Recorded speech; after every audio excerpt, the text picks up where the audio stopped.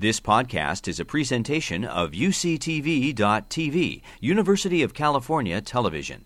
Like what you learn? Help others discover UCTV podcasts by leaving a comment or rating in iTunes. Our moderator for this panel, Laura Schmidt, is one of the most effective policy researchers in the world. She's behind many initiatives like the San Francisco and Berkeley soda tax. She won't tell you that herself because that's not her job today. She's also my co-PI on the whole grant, the University of California Office of the President grant that funds this symposium and our work on sugar science and research. Thank you so much. It's such an honor to work with you. Will the panelists? I'm summoning my panelists.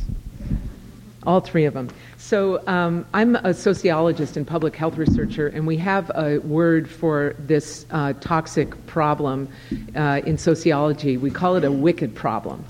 And the reason we use that word is because to us what it means is it's institutionalized. It's baked into the society, the way things work, and everything in the society is reinforcing the status quo. So in the economy, there are vested interests that want to keep the problem going or need to keep the problem going.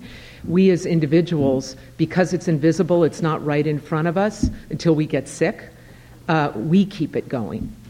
And so this is the political and social change problem that we're looking at here.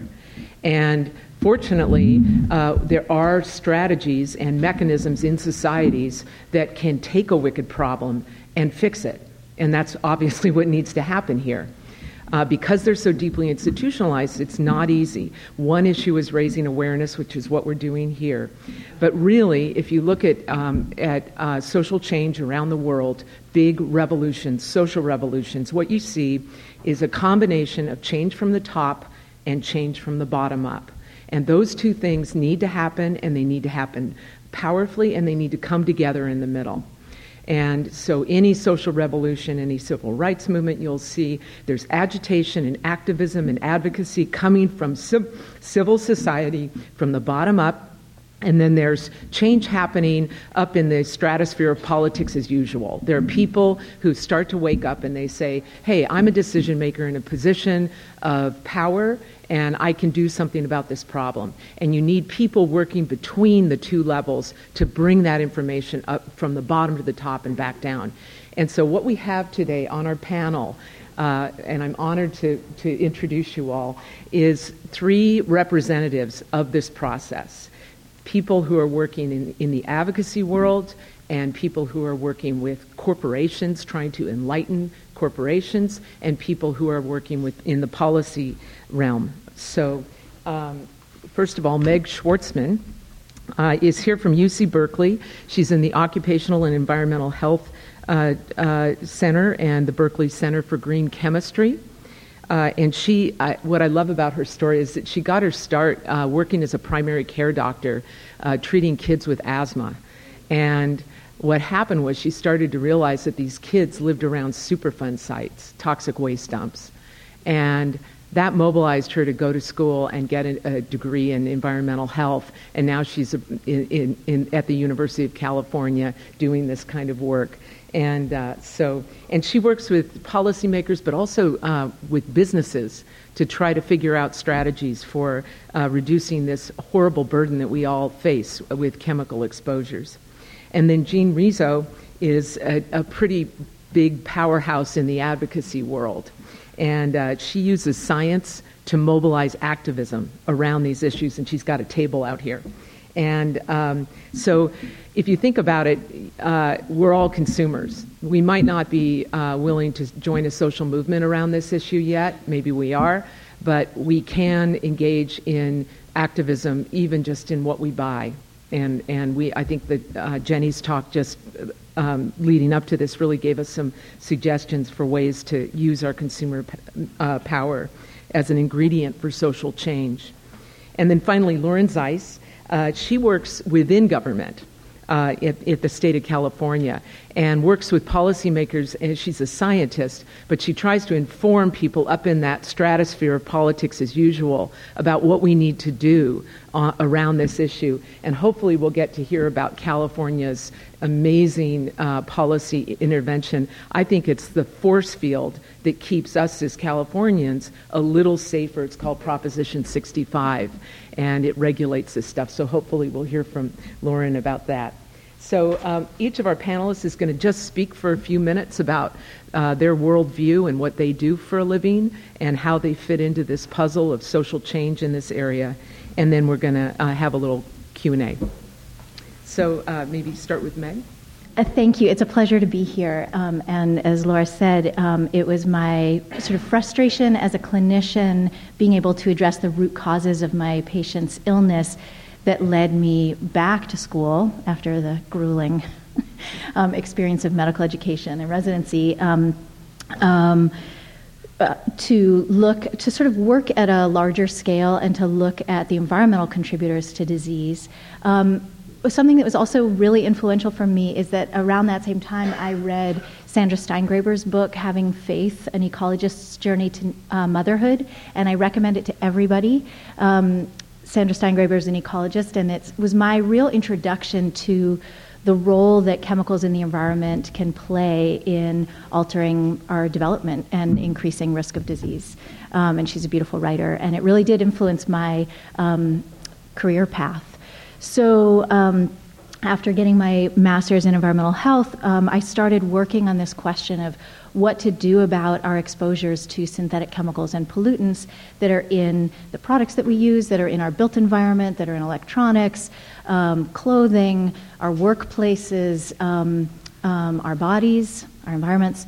And there's a lot of science that still needs to be done, particularly around understanding the health impacts that we've been talking about today, sort of the newer science on endpoints like neurodevelopment or obesity, the way we've been talking about.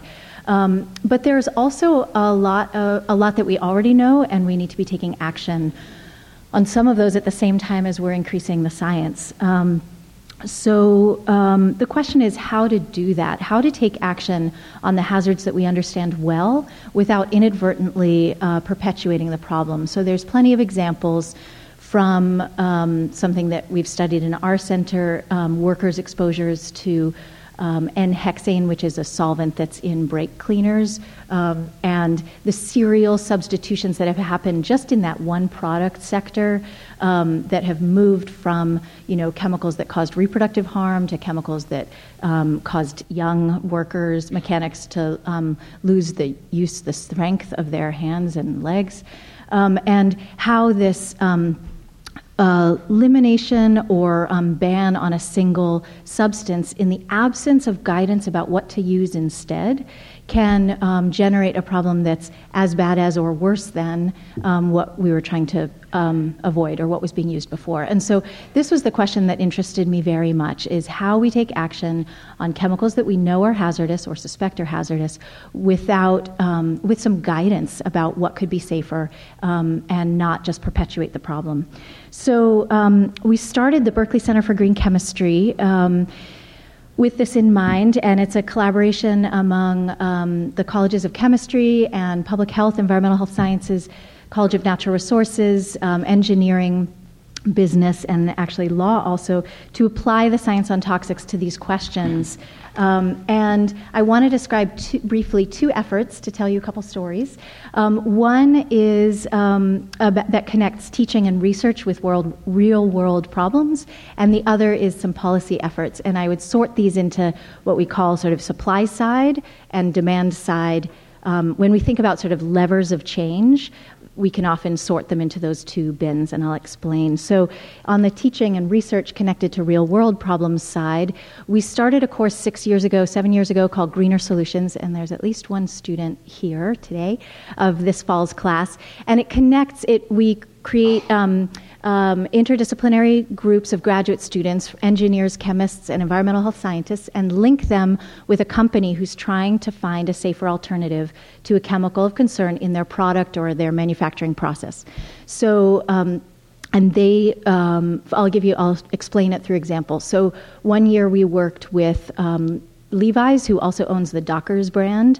And Dockers kind of was the preeminent brand of making permanent press trousers, right? And the way that permanent press is achieved is with formaldehyde. And it's not an exposure that we worry about as consumers because the formaldehyde is a resin at that point and bound, but it's a serious exposure for workers because before the resin is cured, there's very high exposure to formaldehyde. And so they were looking for how do you create that permanent press and that crease without using formaldehyde. And what our team did is look at what that chemical function is. It's cross-linking cellulose. And then where in nature does biology cross-link? Because biology tends to do things in a less toxic way than humanity. We're part of biology, but we may not be the smartest part. So what they ended up coming up with several creative solutions, including one that was sort of enzyme-based, and this project went on to have further life, and it ended up sort of being condemned because it caused a color, and then further research looked into how to use that as a dye, as a safer dye. So it doesn't always solve the problem, but we always come up with interesting things. We've worked in the past and again this year with Method, the makers of soap and laundry detergent and all of that, looking at safer ways to preserve their products, and also at safer surfactants. And some of that research has gone on and employed two of our graduates, permanent positions, and led to product changes in Method's products that are saving tens of thousands of pounds of release into the environment of pesticides per year and million pounds of release of surfactants just through Method products. And Method is one of those very open companies that's trying to get their solutions taken up through the whole industry sector, not just use it as a competitive advantage in their product. So I would call that a supply-side solution where we're working on generating safer alternatives with companies who are already enlightened and already trying to do the right thing. And the second example I want to give you is a demand-side sort of lever, and I'm not going to go into too much detail because my 7 minutes are almost up, but just to sort of show you the range of ways to intervene. I've also been very active in supporting policymaking at the state level. I didn't know it was going to ring, sorry about that. One of the programs that I've gotten to work with over the years is in California EPA, whose Department of Toxic Substances Control is the lead on one of the more innovative chemicals policies that is anywhere in the world, much less the state, which is the Safer Consumer Products Program. And I'll just say very briefly that the core of it that makes it so interesting is that when they designate a priority product, which is a chemical of concern in a product of concern, like, for example, flame retardants in children's nap mats, which they've done, or methylene chloride in graffiti removers and other solvents, they don't just say we're going to ban this chemical in this use. They say if you use this chemical in this product type, you need to do an alternatives analysis. What else is there that could do this job? Either a chemical that could do it more safely, or could you scrub that graffiti off and not use a chemical at all? So just that lens of not jumping in to ban a chemical, but asking in a very broad way what could be a safer way to accomplish this function is a regulatory demand side, this way that's meant to create demand for safer alternatives. So we're sort of working in both of those ways, and I'll stop there. Boy, am I glad to have people like this. Do you want to use the timer? Jean? Sure. Okay, fine. Hi. So first of all, my name is Jeannie Rizzo. I'm with Breast Cancer Prevention Partners, and I came to this work with the perfect resume of being a nurse, a nightclub owner, and a film and theater and music producer. So in case you're thinking there's a PhD here, there's not. So that gives me great pleasure and honor to work with the two other women at this table. So they are gurus to me. We're on a collision course with chemicals and their impact on our health. We heard about that all day today, compounded by all the place-based exposures in our homes, workplaces, where our kids play, what we eat every day. But it's not just by science alone that we know this. You know it. right? You know it. We know it in our lives, in the suffering, in who we know and who's not well. So I consider us all advocates here today because we're part of what I call the endocrine system of change.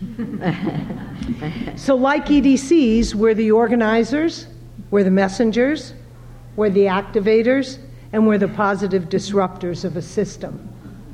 So if you think about it, if you think about yourself in those terms, we can actually imagine how we can make that change.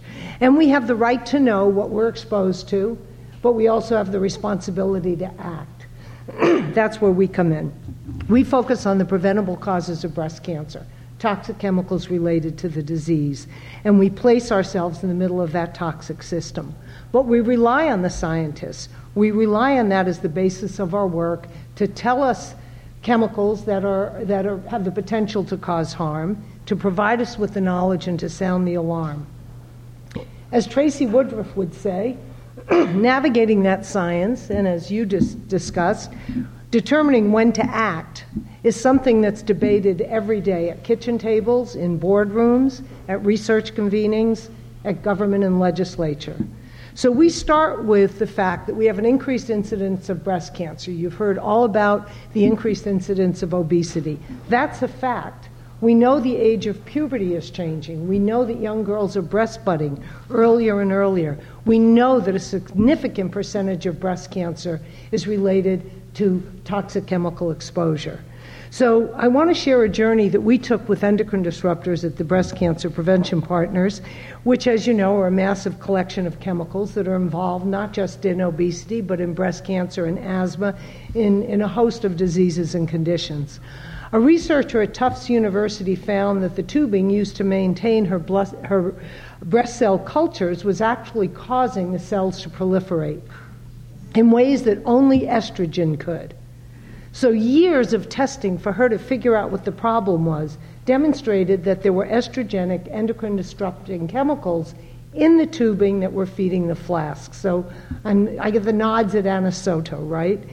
So they were onto something. And that propelled investigation into increased rates of breast cancer connected to toxic chemicals. And two more classes or categories of EDCs really came screaming out of the science. BPA, which we've all heard a lot about, along with what I call their second cousins, the phthalates. They were everywhere, from polycarbonate plastic water bottles, kids' toys, cosmetics. You've heard about it all day long. Household cleaning products, the fragrance in all of those products. Ubiquitous and dangerous.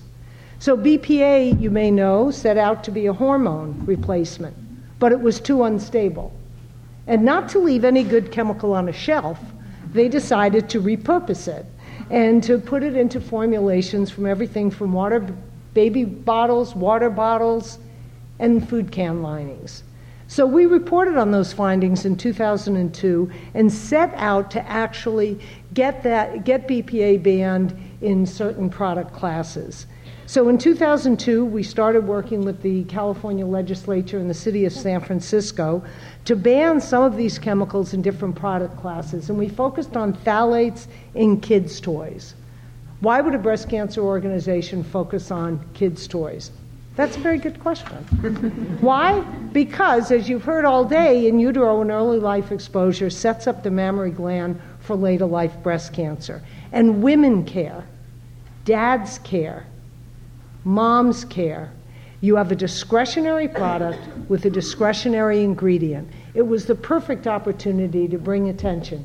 The gateway chemical class to talk about chemicals and disease. So we accomplished the ultimate ban by educating and mobilizing the public.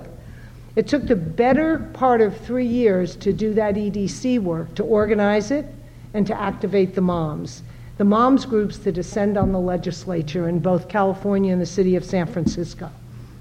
By 2007, the state had banned 6 of those phthalates, and by 2008, we had federal legislation. But it took us actually years more before we got the final ban on those phthalates in kids' toys. And you think, well, that was an awful long time, from 2008 to 11 or 12 before we got 8 phthalates banned. The advantage, of course, was that in the meantime, companies responded to the citizen action. They responded to the marketplace. They knew it was coming, and they began voluntarily taking those phthalates not only out of kids' toys, but out of personal care products as we launched the campaign for safe cosmetics. So Laura referred to the materials that are out on the table. You can learn about some of the things that we do and some of the chemicals that we focus on. So we also have a campaign for safe cosmetics because the European Union banned over 1,000 chemicals in personal care products. And in this country, we ban, how many do you think? Under 10. Wow. Under 10 chemicals.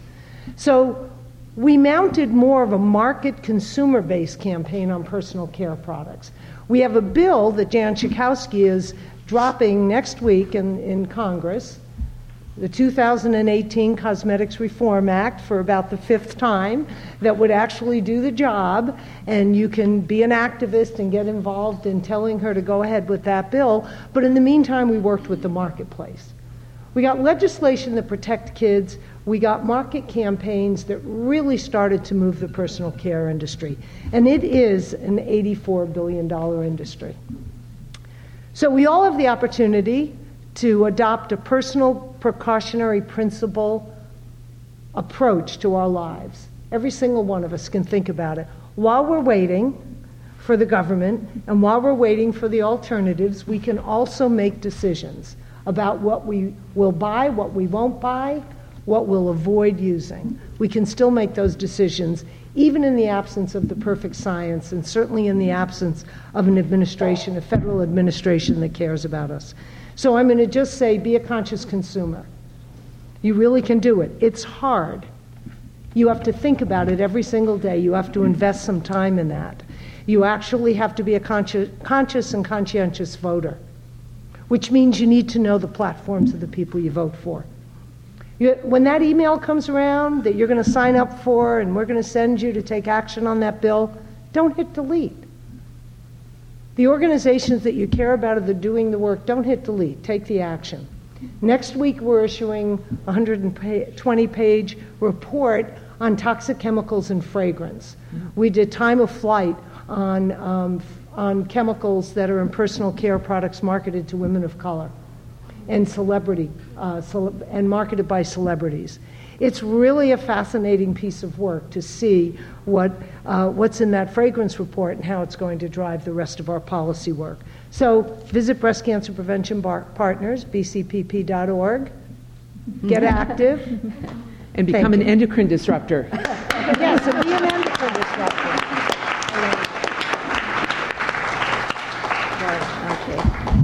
Well, hi, it's such a pleasure to share a table with Jeannie and Megan. Laura, actually.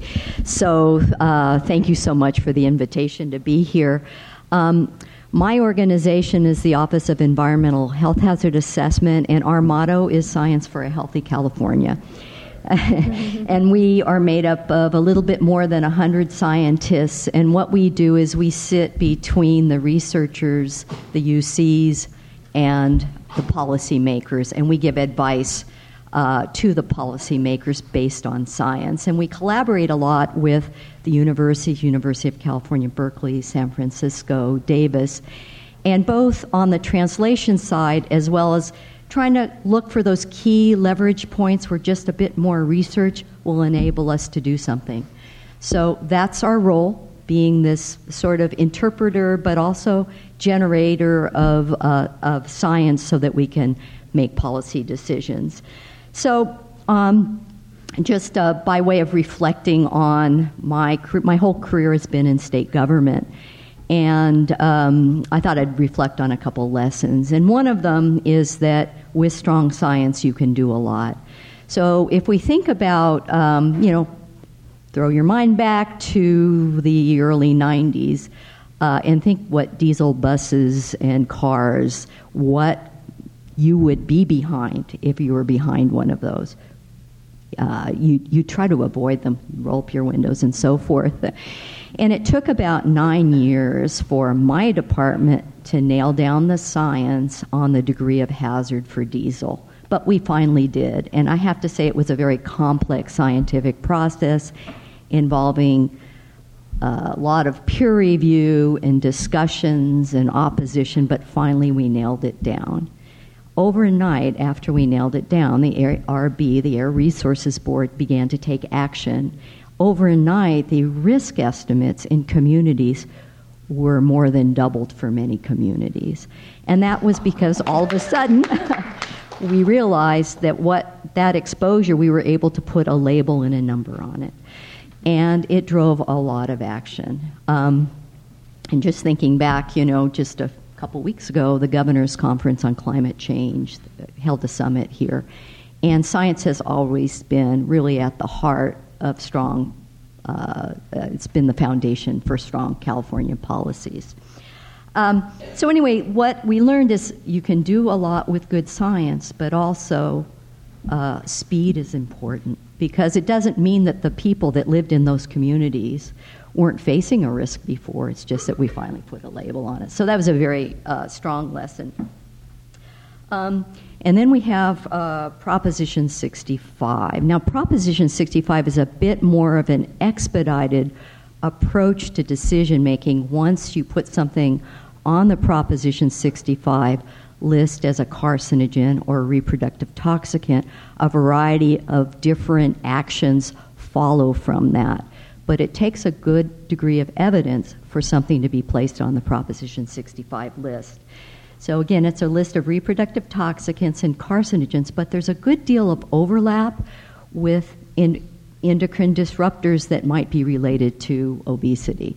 So in a way, what you want to do for action is kind of go for the low-hanging fruit and think about those overlaps and where we have enough evidence to take action now, because there's co-benefits from taking action. So if we think about bisphenol A, it first went on the Prop 65 list a number of years ago, but it was subjected to legal challenge, and it still isn't on the list for adult. It was on the list for a few days for the developmental endpoints, but as a result of the courts, it came off. But then our scientific panel looked at the evidence for female reproductive toxicity and placed it on the list just a few years back. And there was a lot of pressure to deal with bisphenol A in cans, but Prop 65 provided a basis for a good deal of reconsideration of how we of this whole issue. And one of the big questions was low doses. Is this having an effect at low doses?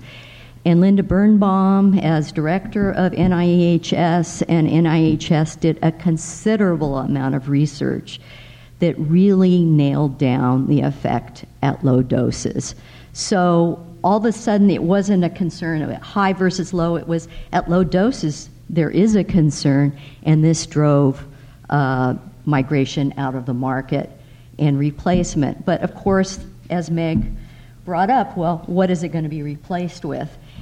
So University of California, Berkeley, Meg, helped facilitate a meeting that brought together manufacturers of cans, users of, makers of products that use bisphenol A, and it provided a forum for people to discuss and facilitated further change. So I think having a forum for discussion, I think, Meg, you created a forum for comfortable discussion so that both the policymakers, the scientists, and the manufacturers could come together and think very carefully about how do we move forward. So it was an inspiration as well for how to sort of move the ball on that.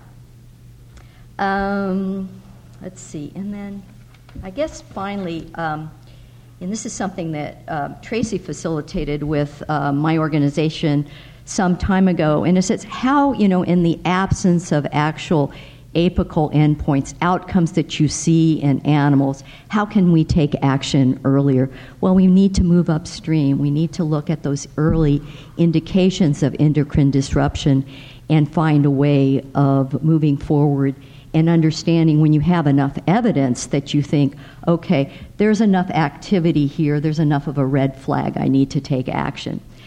So actually, I see Martin Smith spoke earlier today. UC Berkeley, UC Davis, Martin Smith, Michelle O'Merrill, we're collaborating on an approach to look at key characteristics of endocrine disruptors and key characteristics of reproductive toxicants, and understanding how those early markers of upstream activities can be combined to say, okay, I have enough evidence to understand there's adversity associated with this. It's an emerging field. We don't have everything in place yet, but we've started the process to begin to say, okay, we have enough here to take action. So that's our key characteristic work. And then I guess finally, the last lesson is around our Cal EnviroScreen effort. This is really a different kind of science. So what we understand is that a variety of exposures contribute to disease, and also you heard from Rachel Morel-Frosch earlier today as well. Understanding that socioeconomic stressors, a variety of susceptible markers influence the extent of susceptibility in individuals, and different communities across the state have different levels of susceptibility as well as different levels of co-pollution.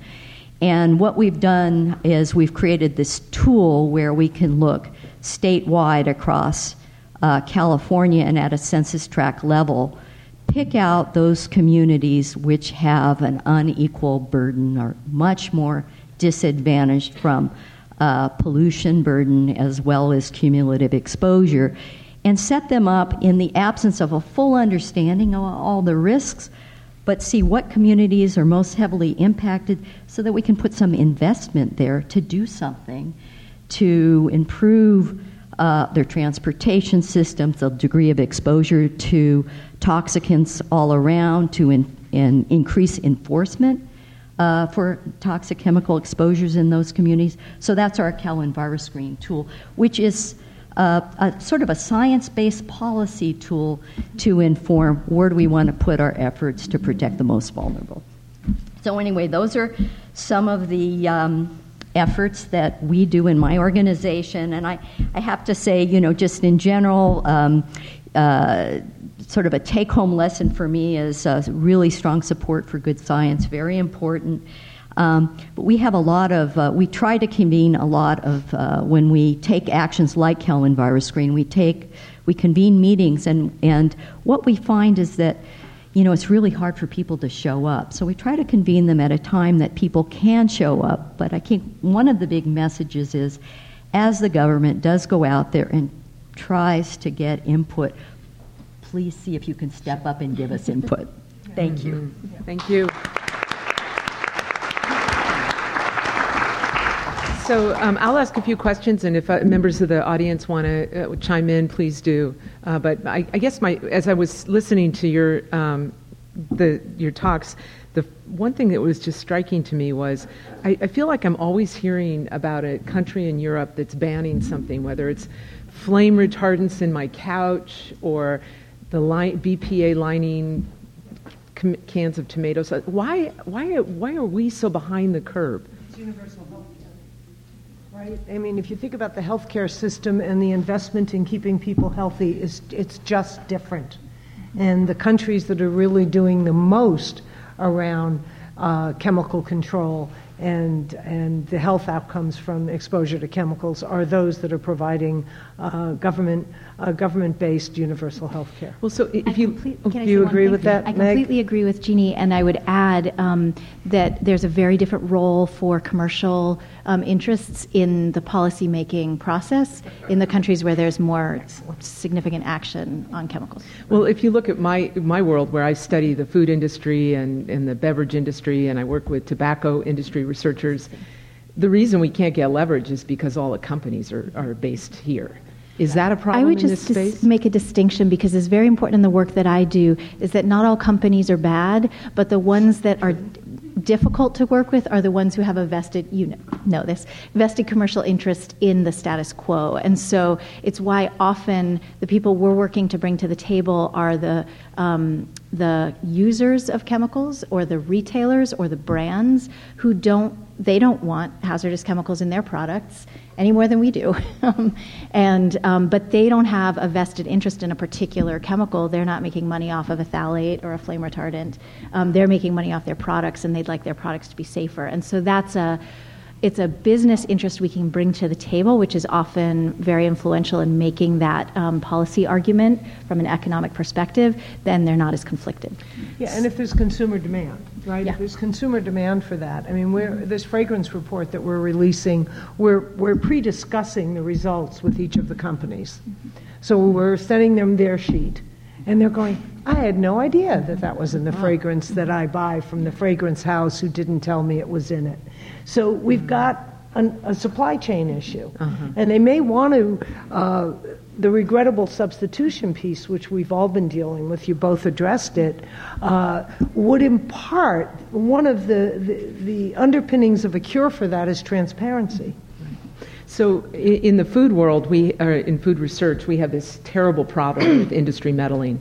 For example, we published a paper recently that showed that the Sugar Association, the trade organization for the sugar industry, had paid some very prominent Harvard scientists to suppress evidence around sugar being a cause of cardiometabolic disease and to elevate, focus on fat. And so this is a big problem in the science around food, and it is on tobacco and alcohol as well. Does this happen? I mean, Lauren, you're emphasizing the importance of science here.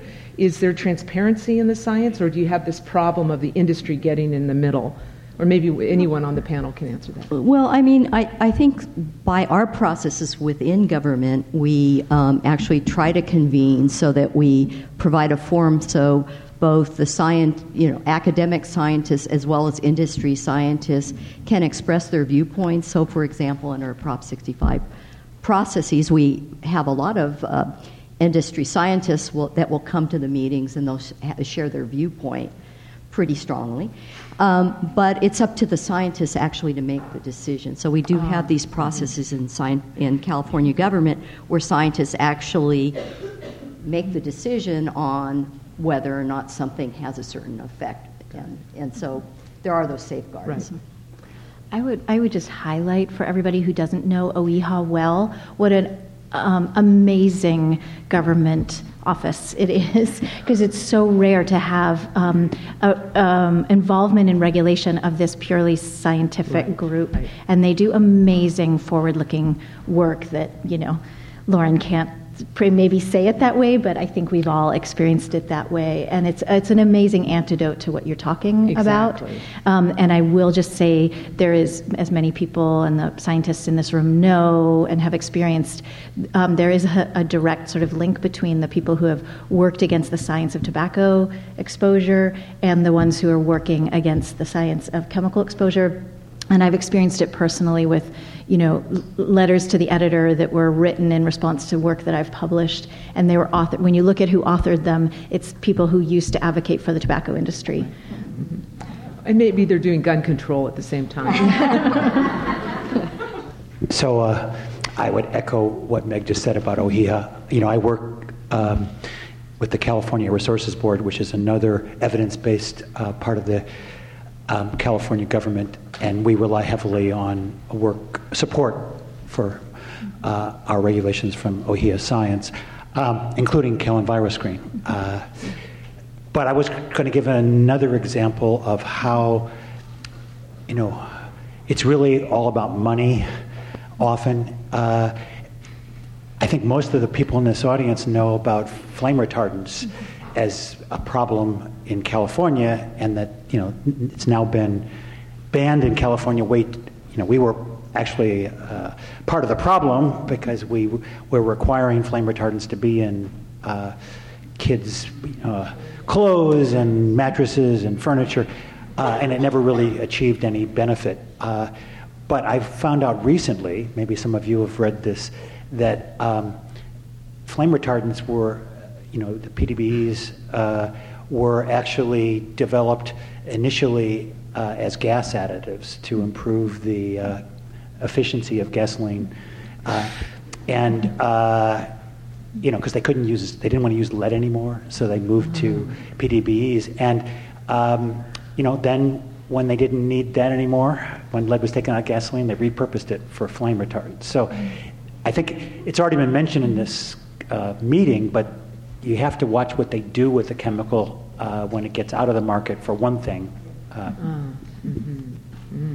I just have a little follow-up. It's interesting thinking about the flame. We had PCBs, then we had, following that, PBBs, which were flame retardants, and then we took those, after they were banned, we found out how toxic they were, and then we had PBDEs, which still have a very similar structure.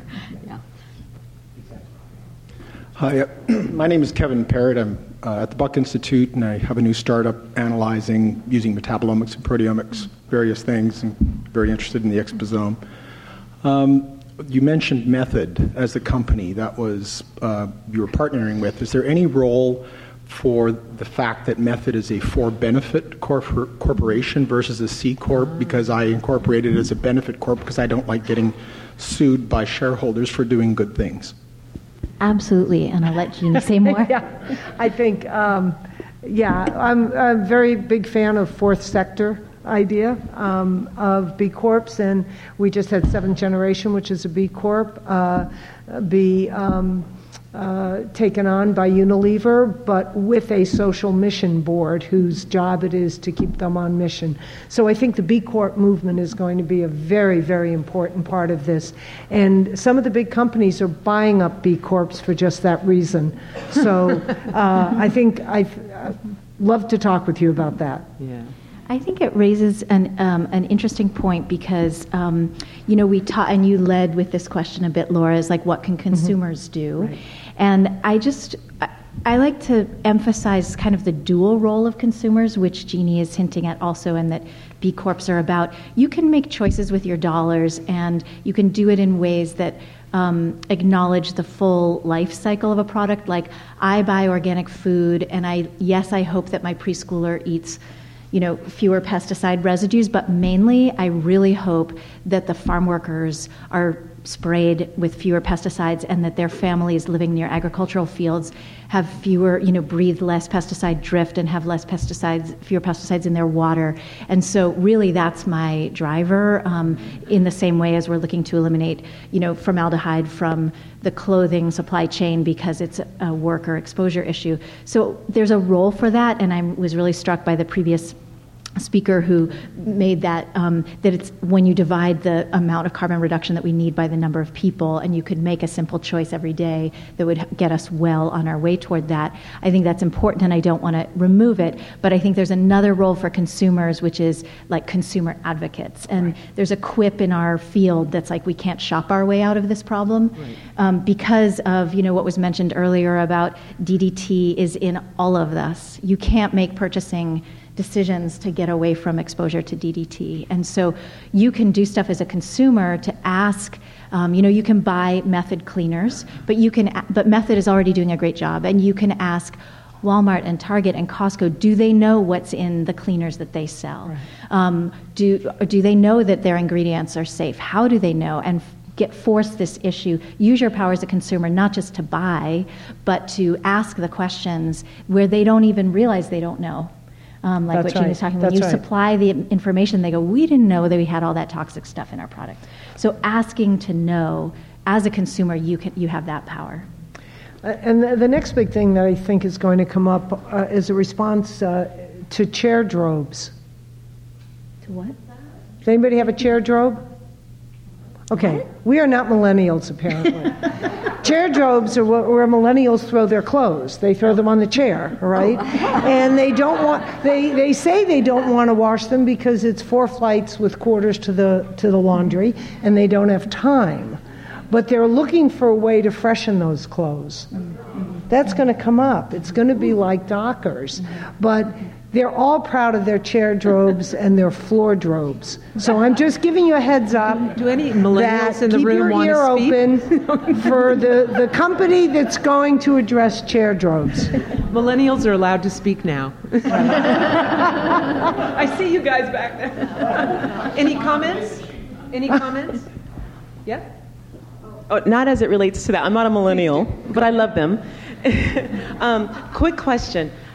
Is there a connection between, this is to the lovely lady that just spoke, is there a connection between the aluminum found in deodorants and breast cancer?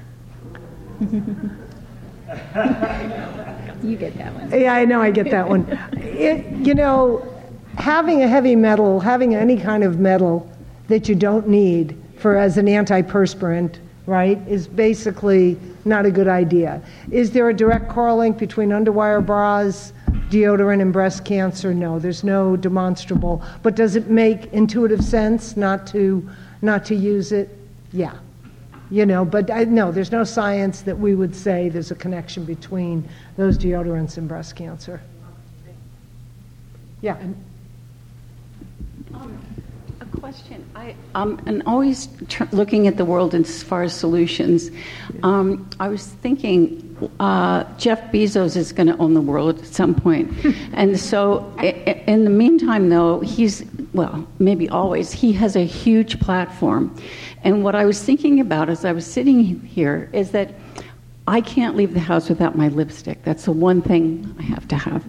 And there's a lot of chemicals in lipstick. And normally I just go for the color, so I ignore that. But I do read negative, input reviews. And so what if all this stuff that is in products, people just put negative reviews down and say what's in it? Great idea. Okay. I would just add that you have to know what's in it to know where to write the reviews. Right, and that's what we're really lacking. And that gets to Okay. ingredient disclosure and the need for transparency, because then you could use that information for decision making. But we currently don't have that information. So it's really hard to exert your power as a consumer if you don't know what's in the product. Right, and there are companies that are 100% transparent. So if you go to the Safe Cosmetics site, you'll find that there are companies that are fully transparent. And the legislation would force that transparency. So if it has the word fragrance, count on the fact that it's hiding chemicals. Just count on it. Don't buy it. Thank you. That's helpful. Yeah.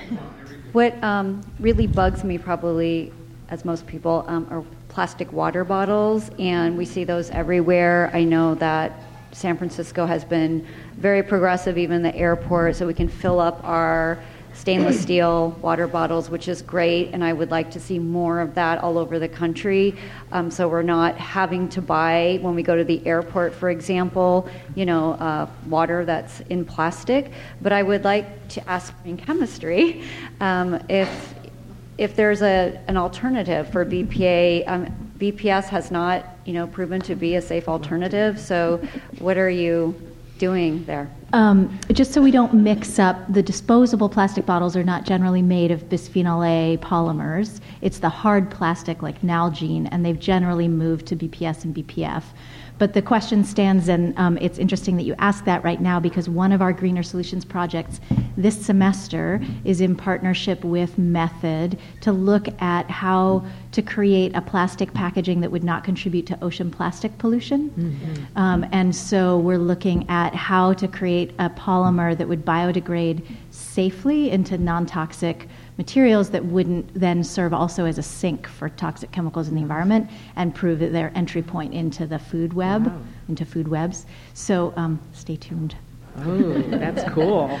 So, Meg, you spoke on this a bit, in talking about the advocacy, but, I work with low-income patients, and, they don't necessarily have the buying power to buy organic or, more costly cosmetics that don't have these toxic chemicals. So what can people who don't have the economic resources do? Well, I think there's actually some of the Walgreens, CVS have also created some standards. So you don't have to go to Whole Foods or shop at the high end of a salon product to get ones that are lower in chemicals. We have a program that we're starting with the dollar stores. or against the dollar stores. I don't know. It'll be either with them or against them, depending on how they respond to it. But for just that reason. There's also another project called the Healthy Nail Salon Collaborative, which is working to actually protect salon workers and provide ingredient options or product options because people in African American communities spend a lot of time in the beauty salon, and we're really working on that. It's also the reason why the collective action is so important, because if you can't purchase organic food, it's all the more reason to do the advocacy to reduce pesticide use across the board. Right. So thank you for coming today, and more importantly, thank you for everything you do. Can I make my So I alluded earlier to the industry documents work that we do here at UCSF. We have a very robust program of studying industries that are commercial determinants of health. Tobacco, it started with the Tobacco Archive. Tracy and her colleagues just a week or two ago launched a chemical industry archive. This is a digital archive that's open to the public. People all around the world can access information, internal documents about what these companies are doing, emails, messages. So next on November 15th, in this very room, we are going to be announcing and launching a food industry documents library. It has the sugar documents in it that we've been publishing off of. It'll have 300,000 pages to start with on internal industry documents on producers of junk food and sugar-sweetened beverages. And you'll be able to log in and get it. But more importantly, I want to invite you all to come and be at our launch event. We're going to have Marion Nessel here. She's from NYU, who's written a stack of books on the food industry, food politics, and she's going to be announcing her newest book called Unsavory Truth, and it's a look inside, using the documents in this library, it's a look inside how the food and beverage industries buy off dietitians, scientists, nutrition scientists, doctors, health professionals. And then we're going to also have Anahad O'Connor from the New York Times, who's used the documents in his investigative reporting and so forth. So you'll get an invitation. There are some paper invitations here and on the table out there, and we would love to have you come back for that. You've been listening to a podcast by University of California Television. For more information about this program or UCTV, visit us online at uctv.tv.